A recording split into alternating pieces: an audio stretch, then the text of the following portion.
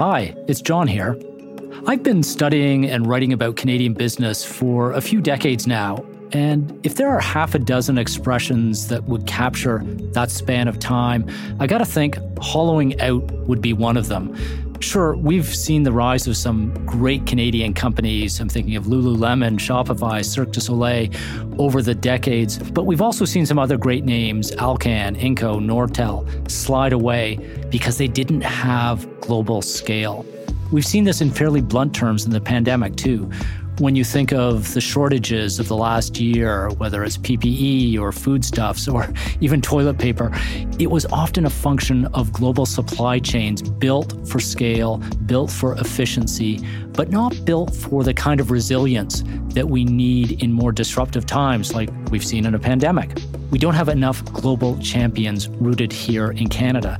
And as we move past this pandemic, we're going to need to rethink our approaches to what used to be called industrial strategy for a post-industrial age when we're going to need a lot more Canadian champions in a lot more of these emerging sectors that are going to shape our lives in the decades to come.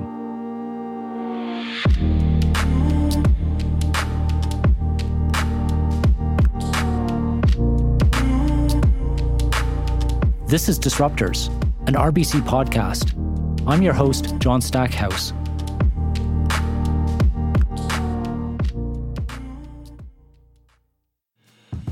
For all our supply chain challenges, one of the sectors set to emerge as a post-pandemic winner is Canada's talent-rich biotech industry.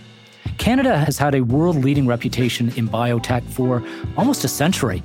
It goes back to that famous discovery that we all studied in school of insulin at the University of Toronto lab in 1922. And just last year, a Vancouver startup, AbCellera Biologics, developed what is now the leading antibody treatment for COVID-19. COVID crystallized the vital importance of Canadian biotech, an industry that has the potential to develop the tools, treatments, and vaccines to make the next time more manageable and less deadly. By early 2021, Canada's 10 largest biotech companies, and AbCellera is tops among them, had a combined market cap approaching $30 billion. The origin of AbCellera, just like Banting and Best's treatment for diabetes, can be traced to a university lab. In AbCellera's case, at the University of British Columbia.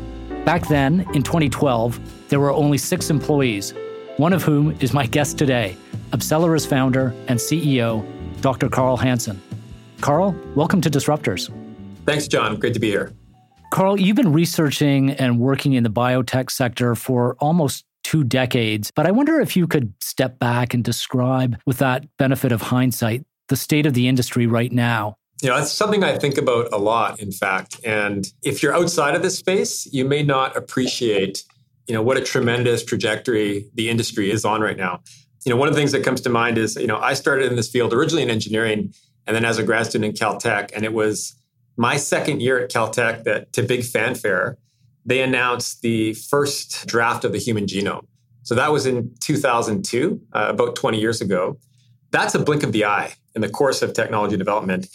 And since that time, project that took about $3 billion in 10 years to do, technology has moved so that we could do that hundreds of times in a week in a single lab. So the underlying foundational technologies for searching, for understanding biological systems have only just come of age. And what we're seeing is a watershed moment across the entire industry. You're seeing that in a big influx of capital and innovation that is now finally reaching patients with new therapies. I believe that we are only at the very beginning of this. If you ask yourself, how much do we understand about biological systems? It is very, very little. And I really think over the next, 30, 40 years, you're going to see tremendous advances in our ability to understand and ultimately to treat patients. It's remarkable the way you frame it, that it took us the span of human history until 2002 to map the human genome. And then in just 20 years, we figured out how to do that in almost the snap of a finger.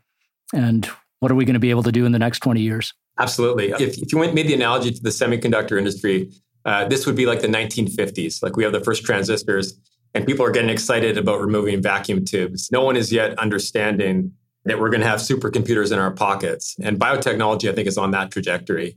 I'm not aware of any field or any discipline where the rate of data acquisition has gone up nearly as quickly as it has in biotechnology over the last 10 years. Literally a factor of 1 million in the course of a decade, which is unprecedented. What have the last 16 months taught you? Many things. I mean, the last 16 months, obviously, the whole world got taught a few lessons about the importance of having a robust sector and what investments in technology can do when things hang in the balance. For us, we had spent the last nearly decade in developing technologies to better search and analyze and explore natural immune systems to find antibodies, which are these naturally occurring molecules that our immune systems make, and then use those either to treat or prevent disease. So we had been doing that with a heavy emphasis on technology, trying to solve the hardest problems in drug development. And during the pandemic, we had the opportunity to step into the breach and apply that technology to, in record time, find a therapeutic antibody to help treat patients. For me, what that really underscored was that what we had been pursuing for 10 years, this concept of heavy investments in technology, this concept of collaboration with other groups, was the winning formula in what was probably the most competitive antibody discovery effort that's ever happened, and an opportunity to prove the technology, to prove the team, and really make AbCellera a household name across biotech. I mean, it's remarkable what you, but so many other biotech companies have done in these 16 months, and we're still in the midst of it. What surprised you most about your own abilities to innovate over those 16 months? Well, I'm not sure that we were surprised. I mean, we had been working on this problem for a long time. In fact, 2 years before the pandemic occurred, we had even had a program that was funded, with an agency in the US, the Department of Defense, that was specifically trying to solve this problem of rapid pandemic response. So, we had done the work. We knew we were ready. We believed that we would be able to come up with solutions faster than anyone else in the world. Maybe what surprised me was the massive impact that could have in such a short time. It normally takes you 10 years. We work in an industry where it takes a decade to go from an idea through to an approved drug. In the course of the pandemic, we were able to solve the front end of that very quickly and then collaborate with Eli Lilly in the United States and also collaborate with government agencies, including the NIH, and of course, working closely with regulatory agencies. And we're able to shrink that timeline, usually a decade before an approval, down to less than a year before this antibody had been through clinical trials, had been granted emergency use authorization, and as of today, has been used in nearly 500,000 people in the US alone. And we believe it's saved, tens of thousands of lives and tens of thousands of hospitalizations.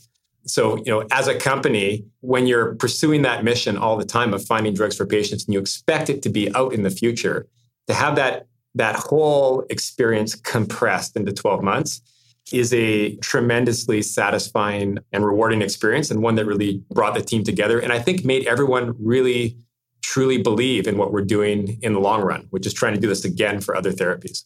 Now, maybe I should stop you there and ask you to explain for our listeners who might not be biotech experts what AbCellera does and how that differentiates from many of the other products, including vaccines, that they may be familiar with.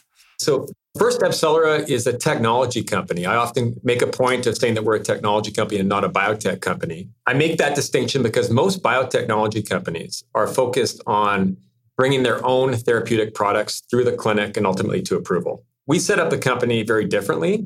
We set up the company to assemble best-in-class technologies, modern technologies, from genomics, from computation, from cell biology, from engineering, to make it much easier and faster at the front end of discovery, to going from that scientific insight or that concept of what a therapeutic should be to the actual molecule that can be moved forward. Now, the way we do that is that we look through natural antibody responses, either in humans, as in the case of COVID-19, or in animals, and we sift through millions of different antibodies to find those that have those perfect qualities that make them able to neutralize the virus and also easy to manufacture and distribute as a drug out in the world. So that's what we've been focused on. And the product that we were able to help develop during the pandemic is an antibody therapy that essentially can be given to patients and acts like synthetic immunity to stop the virus in its tracks, to keep people from getting sick, to keep them out of hospital, and to keep them from dying. Carl, you talked a bit about AbCellera's pace of innovation through the pandemic, referencing largely U.S. institutions and partners. But I wonder if you can give us a sense of Canada's preparedness. We've seen a lot of restructuring of sectors, including biotech, over the decades. In some ways made us more competitive, in other ways made us perhaps less resilient. What's your kind of take on Canada's position in terms of especially the biotech sector and our global positioning right now? I don't think that anyone would try to make the case that Canada was well prepared for the COVID-19 pandemic. And perhaps that's not a terrible indictment, because that was true broadly across the world. One of the things I would say is that if you look at the solutions that have been brought forward, the vaccine developments, the therapeutics, the contact tracing, these have come from countries that have a very well-developed technology and biotechnology sector. And in many cases, those solutions, particularly things like the Moderna vaccine, the Pfizer vaccine, you can map their origins back to investments that were made in the US by the government, focused on finding new therapeutic modalities to treat cancer or even to treat vaccines. So Canada, unfortunately, over the past several years, I think I would characterize as a nascent biotech sector. What has happened, over the past few months or year, I think has shown everyone the importance, not just for the economy, not just for creating jobs, not just for helping to do your part as a country in innovation, but also for national security and having your own supply chain and your own capabilities to take care of your citizens. We could improve substantially some of the policies that we have to make Canada more competitive for attracting investment for growing businesses. Also, to make it more business friendly for sectors, particularly like biotech, which are heavily regulated. And in many cases, Canada is actually a harder place to do business than in the US. And so with the stroke of a pen, with some good policy decisions, I think we can make a very big impact that would help to get more investment, bring more people into Canada doing biotech, and probably most importantly, to make sure the companies that we have, like AbCellera, can scale quickly and are incentivized to make sure that Canada remains their home base. Carl, I want to go back to a point you just made about Canada being a harder country to do business in. One of the challenges for companies like yours is getting on the so-called lists of treatments. Not that that's easy in the US, but what are some of the obstacles you face in terms of getting that kind of access in your home country versus the country next door? There's been a lot said about that, and I probably don't want to go too far into all of the nuances of getting drugs approved and sold in Canada. In large part because that's normally not an area that our company plays in, and not one that we've paid a lot of attention to until recently. So AbCellera typically would work on the front end of discovery, and then we would work with partners like Eli Lilly to go through clinical development and ultimately through to commercial. One of the things that I would highlight is that Canada has very little activity in terms of clinical trials. There are some differences between the requirements for starting clinical trials in Canada and the US. And those differences, at least in the COVID-19 situation, have made it difficult to launch clinical trials in Canada. So there is, I think, a very strong case to be made to harmonize our way of evaluating drugs and launching clinical development with the US, since they are, a much bigger player in this space. And the proximity to Canada would make it a natural extension for those efforts. It's worth highlighting what an opportunity that might be for Canada. So first of all, developing a drug all the way through from an idea to approval is something that requires investments in the hundreds of millions of dollars. So those investments go to the hospitals, the doctors, the data collection. And by making ourselves an attractive place to do clinical development, we would create a new industry that is new dollars coming into Canada and building up that research capability, which is so critical for the biotech sector. The other thing to point out is that there are diseases out there, unfortunately, for which we don't have good drugs. And if you're in Canada, it's unlikely you're going to be able to access those trials to get the early access to treatments that could really make a difference. To the extent we can make Canada a destination for clinical development, it would unlock value or drive investment into the country. It would bolster the environment and the expertise for clinical development in biotech. And it would be a win for patients who would be able to access those therapies more quickly. I wonder, Carl, if you can shed a bit more light on your own strategic thinking for AbCellera. You've made a strategic decision to partner with leading drug makers. You've mentioned Eli Lilly, and not be the drug maker itself. Maybe shed a bit of light on your thinking there and how you see things going forward. We started the company back in 2012 and started it based on investments in technology development that I had been working on for about a decade at UBC and almost 20 years in my career.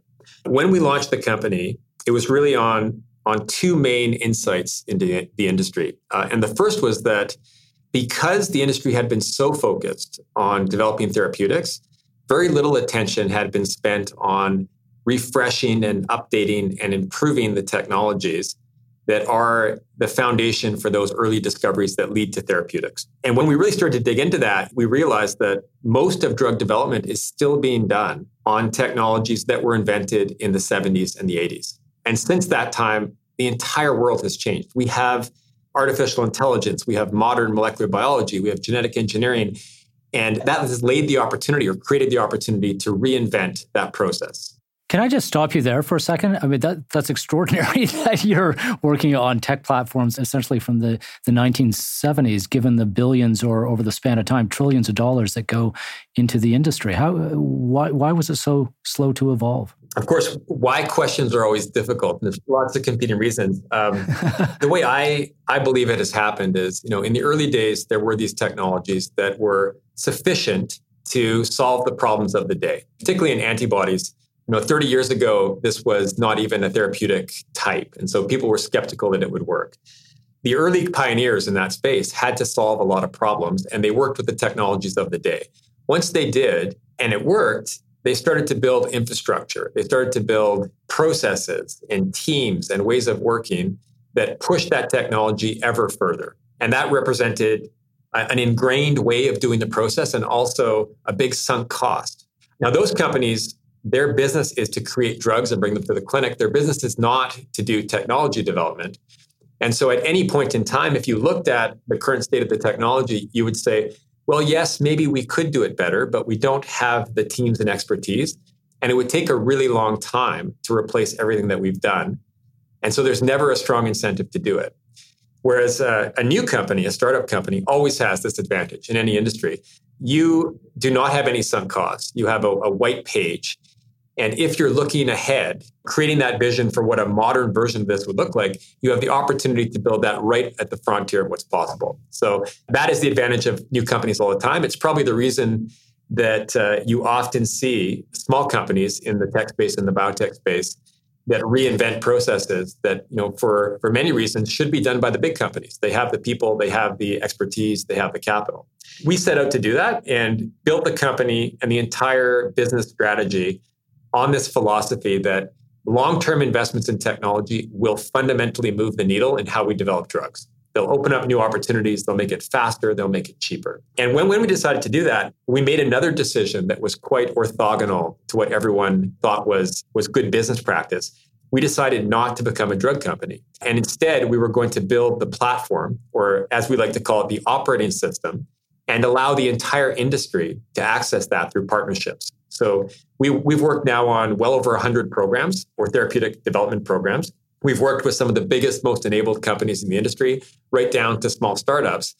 And the way in which we operate is, they have a problem, they come to us, we work collaboratively, we bring their problem in-house, we apply our technology, and we send them back the data and the sequence or the instructions for making the molecules that can then become drugs. And when those actually become drugs, we participate in the success by having a royalty on the final sales. Great to hear you speak that way, Carl. We don't always hear that kind of entrepreneurial chutzpah from scientists. You did a PhD in applied physics and biotech, as you mentioned, from Caltech, before accepting a teaching position at UBC in 2005. I think you're still an adjunct professor at UBC. And curious how you marry those two skills of science and entrepreneurship, and whether they're complementary or competing. That's a good question. I've been a scientist for many years, but I think I would more characterize what I have done as technology development. So I started my life in physics and engineering, realized after undergrad that I wanted to get myself into biotech, and then began working back in 2000 on developing technologies for biomedical research. One of the things that I learned very early in that path was that it is extremely powerful to have a healthy irreverence for credentialed expertise. So you must be willing to step outside of your comfort zone to attack problems wherever they take you, and be willing to be the novice and understand that you're going to learn quickly. That's an idea that I took back to UBC.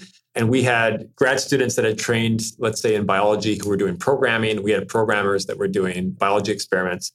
So when it got time to launch the company, the idea that we could then step into something we hadn't done before, business or business development or HR or all these other things, that was not intimidating. If you've been a physicist that transitioned into genomics, making the transition into finance or something else is just another thing that you need to learn. So I actually think that in many ways that was good training for entrepreneurship. The other thing I'll say about entrepreneurship is what it really is about being able to see the world with fresh eyes and to try to find the opportunities that everyone has missed for some reason. There's a lot of work at the universities and locally in trying to somehow make a formula for creating companies and even to define what entrepreneurship is. In my view, no such thing exists. It's really just about independent thinking and then being willing to commit to the path even when it's hard, because the hard things are the ones that are ultimately going to be of value. That is something that I've been trying to communicate back to would-be entrepreneurs at UBC, that you can't create a company by consensus. You've got to actually have an idea. It starts with individual thought and then bringing the right people around the table to make that a reality. You can't create a company by consensus. Those are words we can come back to. We're going to take a quick break, but coming up, more of our conversation with Dr. Carl Hansen of AbCellera on the future of biotech in Canada.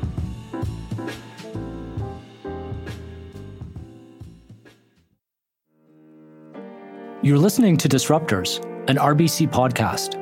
I'm your host, John Stackhouse.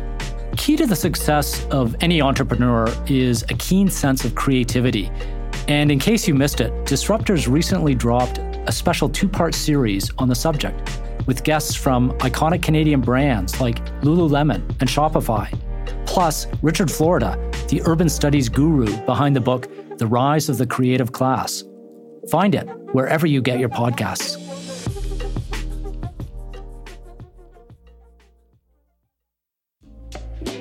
Welcome back. My guest today is Dr. Carl Hansen, the founder and CEO of AbCellera Biologics. I'm still intrigued with the idea of the newcomer advantage and what newer firms can do that incumbents may not be positioned to. And often we see recapitalizations of sectors that enable that. And in some ways, I wonder if we're seeing that in biotech, if not a recapitalization, certainly a lot of new capital coming in that should be allowing a lot of amplification as well as disruption. What do you think all that is going to lead to in terms of what the biotech sector can do, especially from a Canadian perspective in the 2020s? Well, obviously, the influx of capital, which is happening south of the border and also in Canada, is a huge tailwind for biotech. This is a sector that is, very difficult to succeed in. I mentioned it before, but the typical timeline from initiating a program to having a drug approved is somewhere north of a decade. If you factor in a failure, probably a couple $1 billion on average per approved drug, and certainly hundreds of millions for a program that is successful.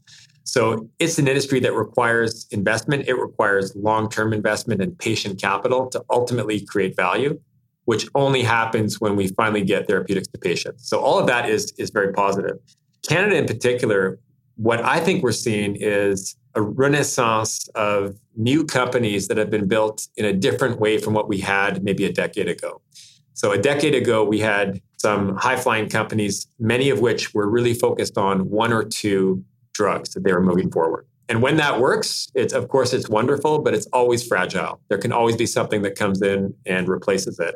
Based on what was, I think, a real decline in our sector here in Canada, the new companies that came up really got built at a time when there wasn't much capital, and they found ways to bootstrap up and to take a more diversified and platform approach to building their business. So the new companies that we're seeing are companies that are really focused on building the capabilities from which you can take multiple shots at doing drug development, and then having those capabilities, being able to make deals with large pharma companies, with small pharma companies to find revenue, to find validation until they get to that critical mass when they can start to develop their own drugs.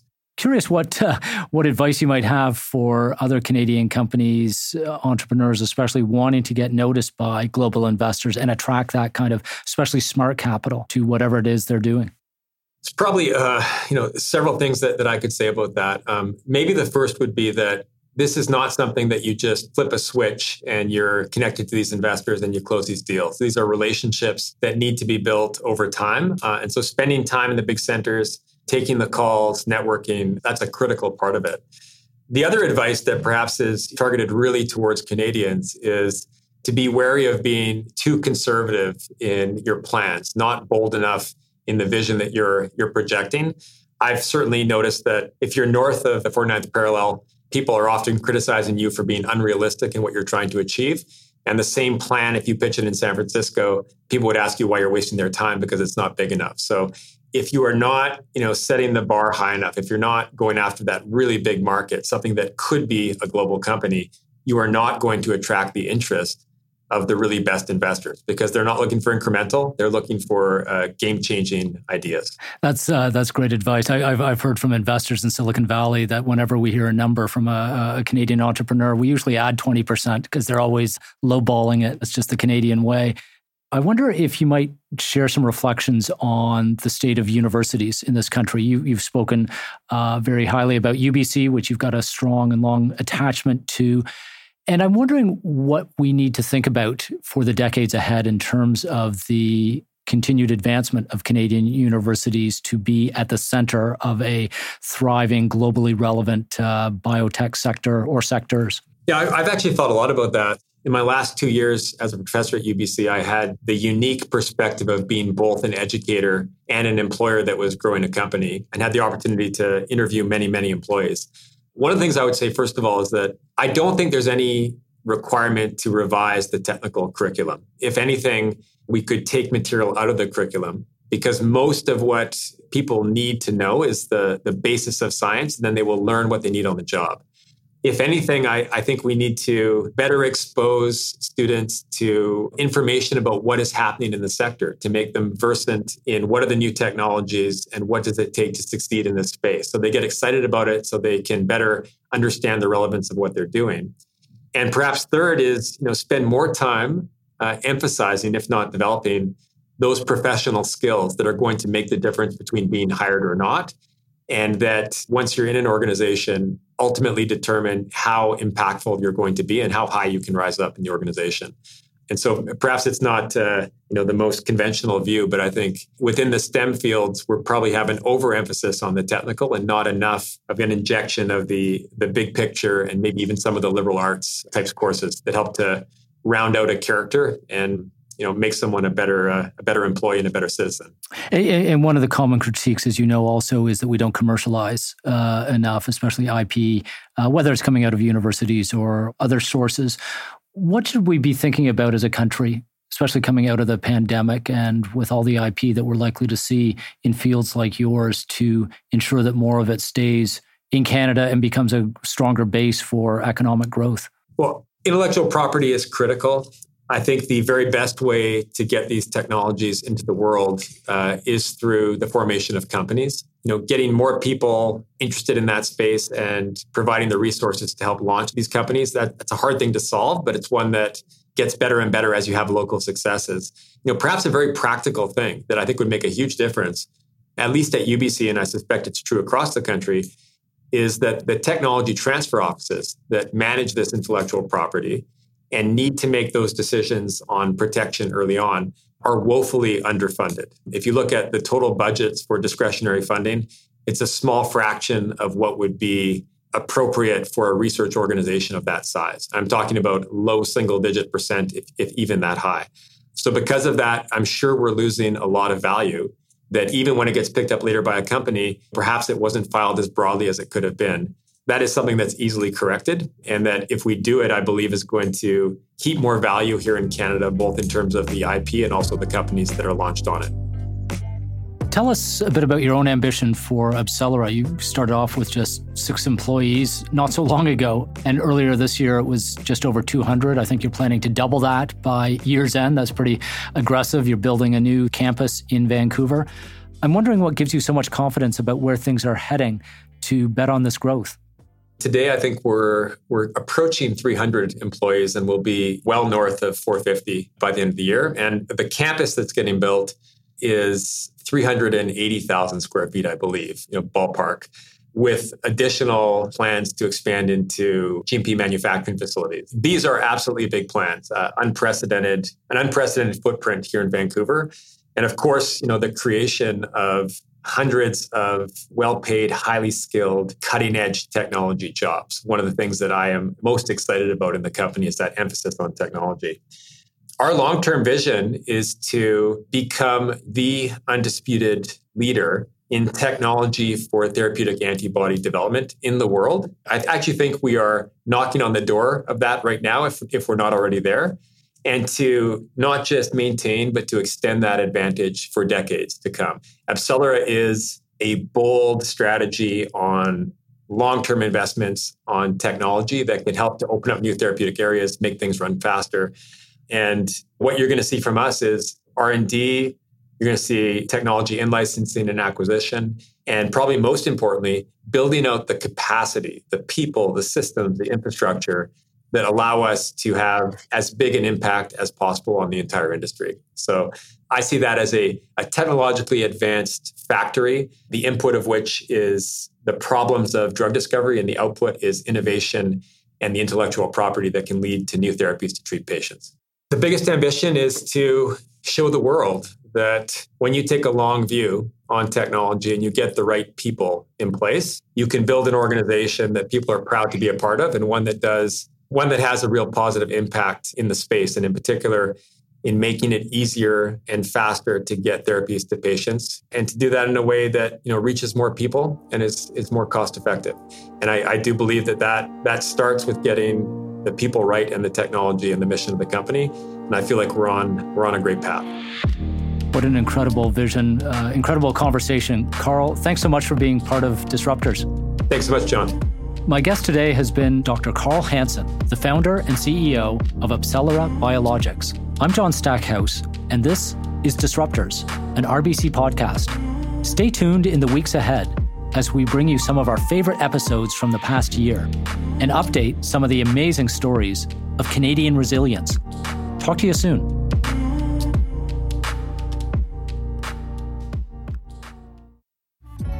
Disruptors, an RBC podcast, is created by the RBC Thought Leadership Group and does not constitute a recommendation for any organization, product, or service. It's produced and recorded by Jar Audio. For more Disruptors content, like or subscribe wherever you get your podcasts and visit rbc.com/disruptors.